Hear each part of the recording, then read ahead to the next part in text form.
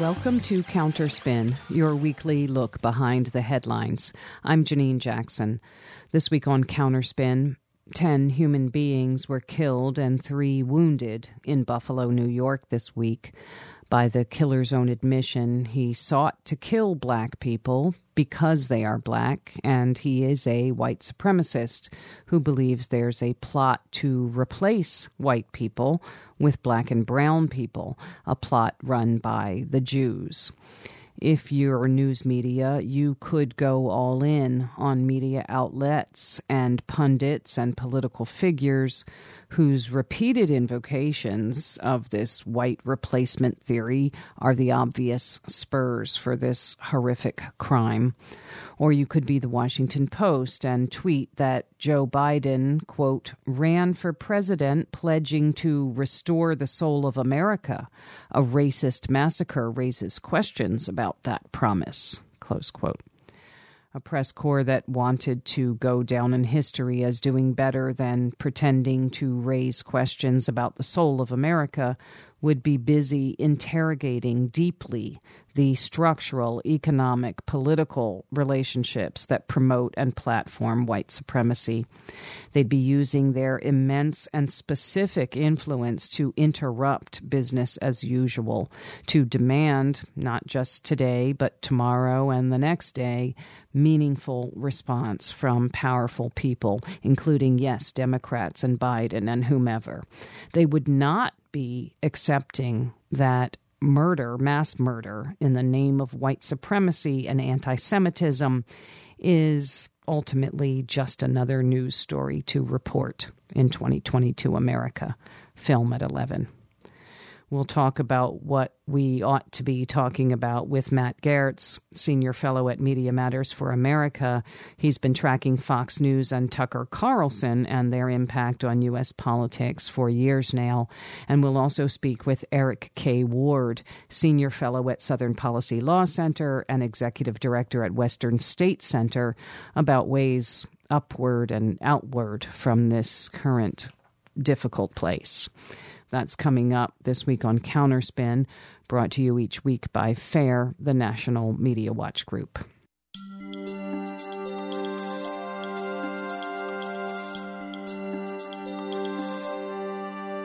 There are some tropes about corporate news media that you wonder if people even wonder at them anymore.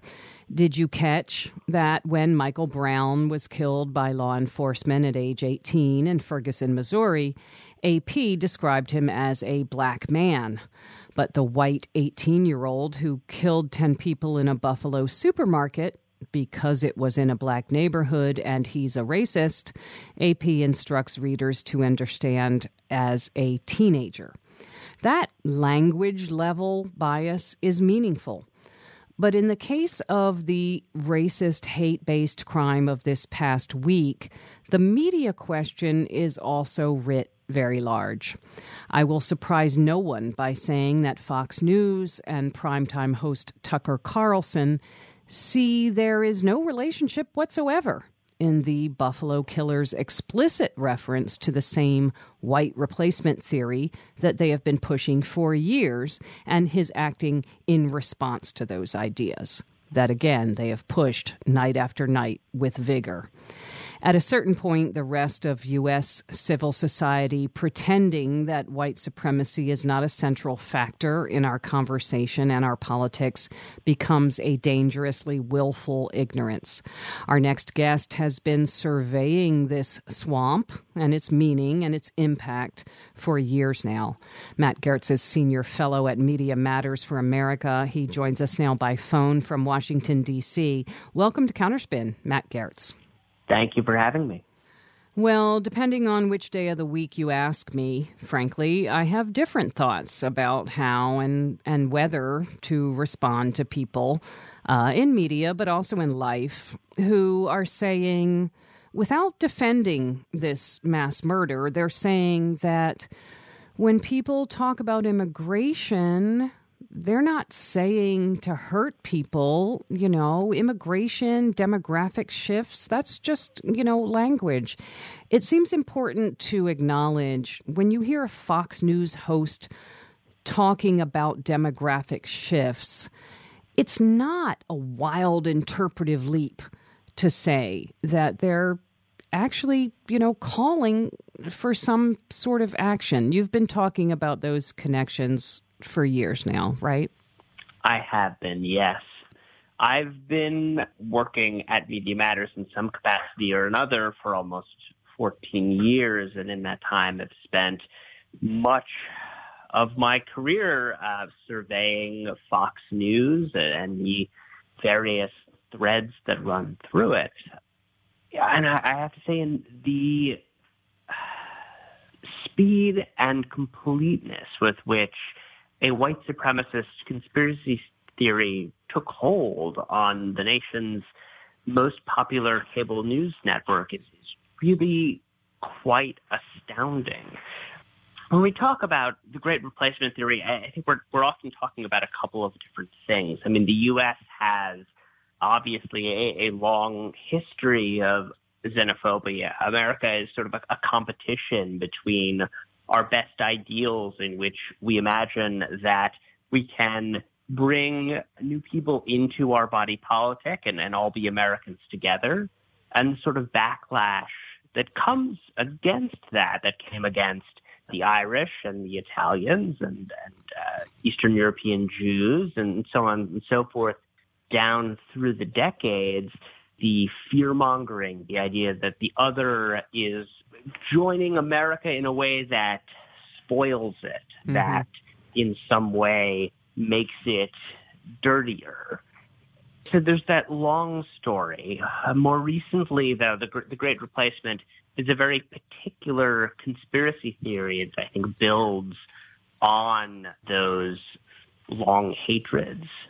And this is the idea that there is some shadowy force that is deliberately bringing in unchecked immigrants, an invasion of them, and that the purpose of that is to replace the white populace, and in doing so, gain and retain power. That is a very dangerous phrasing. The idea of replacing one race with another is something that almost by definition seems to require some sort of active response to it. Right. Some people belong to be here. If you say replacement, that means people being pushed out who are rightfully here by implicitly people who are not rightfully here. Yes, and so this was an idea that in its recent form popped over from Europe in 2011. There was this essay by a Frenchman who wrote in 2011 that French society, white French society, was going to be replaced by Muslim immigrants. And that idea was sort of ported over across the sea to America, and sort of when it was incorporated into the sort of standard white supremacist discourse here, the people who were bringing about this replacement were often described as Jews, and anti-black racism obviously took on a key role. Anti-black racism, anti-Latino racism, and it took on more of a racial character than the religious one that it had over in France. At first, this was largely confined to explicit white supremacist spaces. It's the sort of thing you'd read if you were on the neo-Nazi Stormfront website or something like that. It was really kept out of mainstream discourse, but it's not anymore. It's really everywhere. And the reason for that is Tucker Carlson and Fox News. Tucker made it his mission to bring this white supremacist conspiracy theory into the mainstream, to sanitize it just a little bit so he could get it on the air without it being incredibly obvious what he was doing. He started doing this around 2018, and over the years he's become more and more explicit in his language until it's really not different at all from the manifesto that shooter put out. You don't have to read that manifesto. It's not pleasant reading, But you can also get much of the same material if you just turn on Fox News. The conspiracy theory is recited almost on a nightly basis for an audience of millions of people. Well, it's so meaningful, and I think that Counterspin listeners know that there are such worldviews and ideologies at work, and that sometimes they're given platform and that sometimes others are marginalized. But I think that listeners do understand that this supposedly ideological battle is being fought out in a context of corporate capitalism. And Tucker Carlson didn't put up a lemonade stand and become a millionaire because his lemonade is better. He's supported and held up and pushed in front of people by a system and a structure that, if we can't say they wanted him there, we can certainly say they're happy with him being sustained there. And I just wonder, how do we try and move the conversation from, this twerp with his dumb ideas to what we could actually push on to change, to push aside the interest in maintaining this kind of fountain of harm and hatred? You're certainly right that he is not some sort of lone actor. He is in his position because Rupert Murdoch and his son Lachlan Murdoch want him there. And he is doing, frankly, his job. He's doing exactly what the Fox News brass wants him to do. They want his blood-soaked conspiracy theories. If they didn't, they could stop him. Right. Always sort of unclear whether they're doing it because they have an affinity with what he's saying, whether they agree with him, or if they're simply doing it purely for the money. But if they're doing it for the money, I think that the option available is to try to remove the profitability of Tucker Carlson for Americans to tell advertisers, we don't want you advertising on Fox News. They're promoting hate and bigotry and, frankly, domestic terrorism. To tell cable carriers we want an option not to have a bundle that includes Fox News, so that we don't give them our money every month when we pay our cable bills. That's the leverage point, making it not profitable for Fox News to have this kind of hate on its airwaves. Well, I think it's a big thing to say part of what we're critiquing at FAIR is corporate ownership and sponsorship of media and the leverage that they exert. But given that they exert that leverage, well, exert it, and I'll just ask you finally, because I know it's the latest thing, upfronts. Those are places where outlets talk to advertisers and talk to media buyers, and they talk to stockholders and that sort of thing. That kind of conversation, that kind of behind-the-scenes conversation is where we heard Les Moonves of CBS say Donald Trump is bad for America, but he's good for CBS, so let's do it. We just had upfronts for Fox 2 days ago. No indication there that they are thinking, oh, my gosh, people were just murdered based on ideas we're putting out there. Let's think about that. That was not the vibe. To the contrary, to some extent, they were rubbing a lot of this in the faces of the advertisers. I mean, the timing for them is really obviously quite bad. They were holding this conference, bringing in the nation's leading advertisers and media buyers 48 hours after a mass shooting in which the shooter repeated the same talking points that you can hear on Fox News any given night.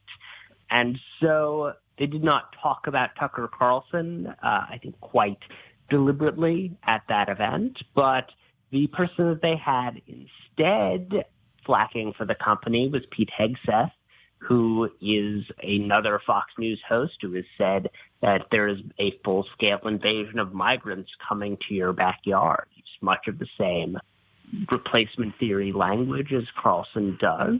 It is also one of the network's biggest defenders of the January 6th insurrection. And then there were no apologies, obviously, from Fox News, from the Fox News lineup. In fact, they seemed quite clear that they want to brand themselves as victims, that facing criticism in the way that they have is somehow unfair and unjust to them.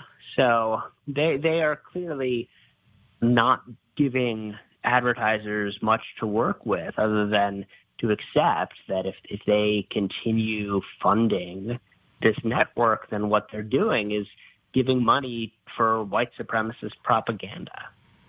Well, and we're going to end it there for now. We've been speaking with Matt Gertz. He's Senior Fellow at Media Matters for America. They keep receipts on this sort of thing, and you can find them online at MediaMatters.org. Matt Gertz, thank you so much for joining us this week on Counterspin. Thank you for having me.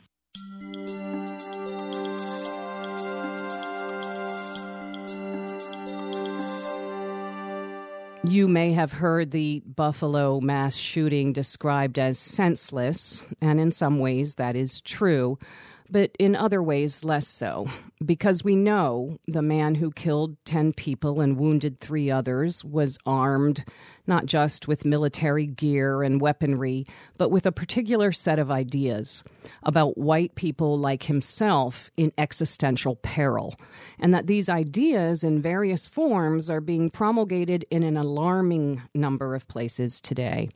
It's not about trying to read the mind of a murderer, but thinking about what systems and institutions and ideas contribute to such a horrific act and what different things need to happen to prevent its recurrence.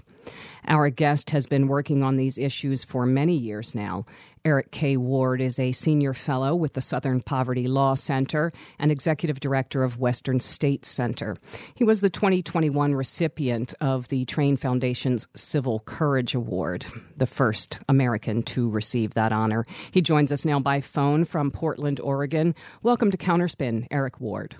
Such a pleasure to be with you. Thank you for having me. I'm sorry that it is around yet another tragedy. Absolutely.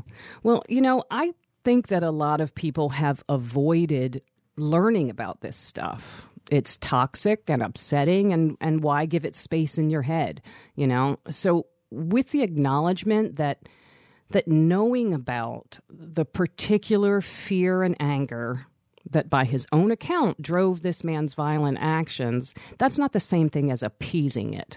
So acknowledging that, what should we know about white replacement theory and the worldview that it offers? We have to understand that at the end of the day, there's another social movement on the terrain of America, and it is not one grounded in the inclusion of racial, environmental, and economic social justice groups. It is one that is grounded in exclusion and ethnic cleansing, and it's known as white nationalism. White nationalism has a narrative, and that narrative is called the replacement theory. It is a story that teaches that a secret elite are at work to destroy white Christian America through immigration, through interracial dating, through expanding civil rights for the LGBTQ community. The list goes on. But we should all be clear that replacement theory is merely a retelling of an old anti-Semitic narrative called the Protocols of the Learned Elders of Zion, a forged anti-Semitic document by Russian Tsarist police from 1903. It's the same story. It tells the story of a secret Jewish conspiracy seeking to destroy European Christendom. And it was brought here to America by Henry Ford, proliferated to tens of thousands of Americans. It was used to justify or try to explain why white segregationists lost against the black civil rights movement of the 1960s. And today it's being called replacement theory, and it's being used to justify racial terror of Jews, Muslims, African Americans, Latinos, Asians, and others. But not only is it being driven by the white nationalist movement, irresponsibly, there are cynical elected officials who are promoting and credentializing this anti-Semitic theory. And it's not only killing Jews, it is killing all of us. And we have now lost 10 more people from the black community from this racial terror. And it's time for us to understand that we are fighting anti-Semitism. I think sometimes the conversation gets divided according to victims, and then it can make it difficult to see the overarching thing. And so I think when some people hear you, they're going to say, anti-Semitism, this is about racism. But it's important to see the connections of those two streams. That's right. We as Black people have always faced the brunt of all forms of bigotry in American society. Along with indigenous communities, we have always been victimized by racism. But we have to be sophisticated enough, particularly those of us on the left, right, racial justice leaders. We have to be honest with our communities and help them understand what is happening. The attacks on Latinos in El Paso, in the Walmart that occurred in August of 2019, the targeting of Latinos at the Gilroy Garlic Festival in 2019, the targeting of Jews at the Tree of Life, the targeting of African Americans in 2015 in Charleston. Yes, these were anti-Latino, these were anti-Black, these were attacks on Jews. But in all of those cases and in many more, they were driven by this anti-Semitic narrative. And we have to let our people know that we are being targeted because of anti-Semitism. It doesn't take away from the racism. It doesn't take away from the xenophobia that Latinos and Asians are facing in this community. It is merely helping us understand where the driver is. And if we can disrupt the driver, perhaps we can begin to turn the violence around. Well, attention right now is focused with reason on Fox News and Tucker Carlson and folks who had explicitly talked up white replacement theory for a long time, though apparently Fox has gone very quiet on it just now. But we've also seen establishment media fail to really be anti-racist, fail to vigorously defend inclusive democracy, as well as kind of a general framework that does tend to present political issues as zero-sum, you know. And then again, when Les Moonves said Donald Trump might be bad for America, but he's good for CBS, so keep going, Donald, you know, that was just kind of dereliction of duty as far as I'm concerned. But as you have just indicated, we know there are more people who oppose this hateful worldview than support it. We know that although it's hard not to focus on horrific acts and hate crimes, we know that most people actually support the idea of participatory democracy and inclusive democracy and anti-racism. So I guess my question is just, what do you think is necessary to grow that movement? Where's the energy that we could present in that direction? There is absolutely a pro-democracy movement that is building in the United States, but it's going to take a broad coalition, meaning left and progressive movements and leaders in the United States are going to have to come to terms with what it means to sit in broad coalition with others who may not be progressive or liberal. I'm not talking about it's a kind of mediocre kumbaya, we're going to get along and ignore our differences. Right. It means recognizing that there has to be a broad-based social movement that supports democracy as the functioning rule of law in the United States. And I think there are some things that folks can specifically do. So the first is simply this. The first is you have to begin to name that you are part of that pro-democracy movement in this country, right? A pro-democracy movement that opposes authoritarianism, that is opposed to bigoted and political violence, and demands that government step up and do its job, that it be of the people. So that's the first thing that needs to happen. The second is this pro-democracy movement needs to take media accountability, and that includes social media platforms. Seriously, we have places like Fox News Entertainment openly promoting a anti-Semitic theory that has been used in targeting minority communities across this country. Yes, shame on Fox News, but shame on the FCC. Shame on the Federal Trade Commission, and shame on the Department of Justice for allowing that to happen without accountability and without consequence.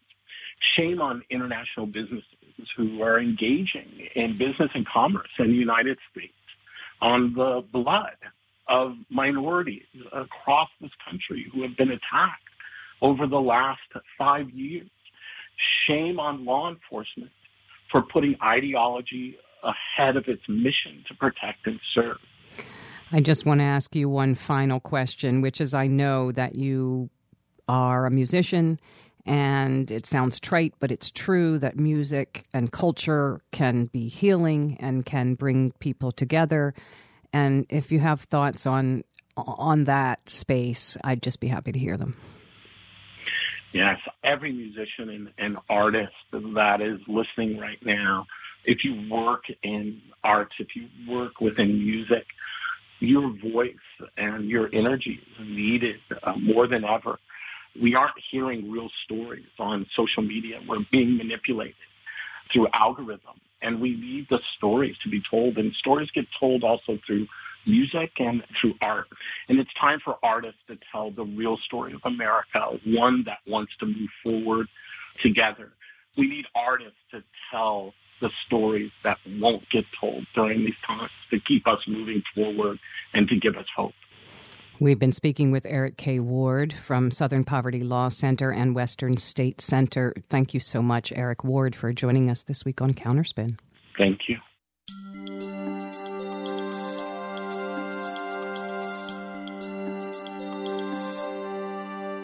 And that's it for Counterspin for this week. Counterspin is produced by FAIR, the National Media Watch Group based in New York. If you missed part of today's show or you'd like to hear previous shows, you can find shows and transcripts on our website, fair.org. The show is engineered by Alex Noyes. I'm Janine Jackson. Thanks for listening to Counterspin.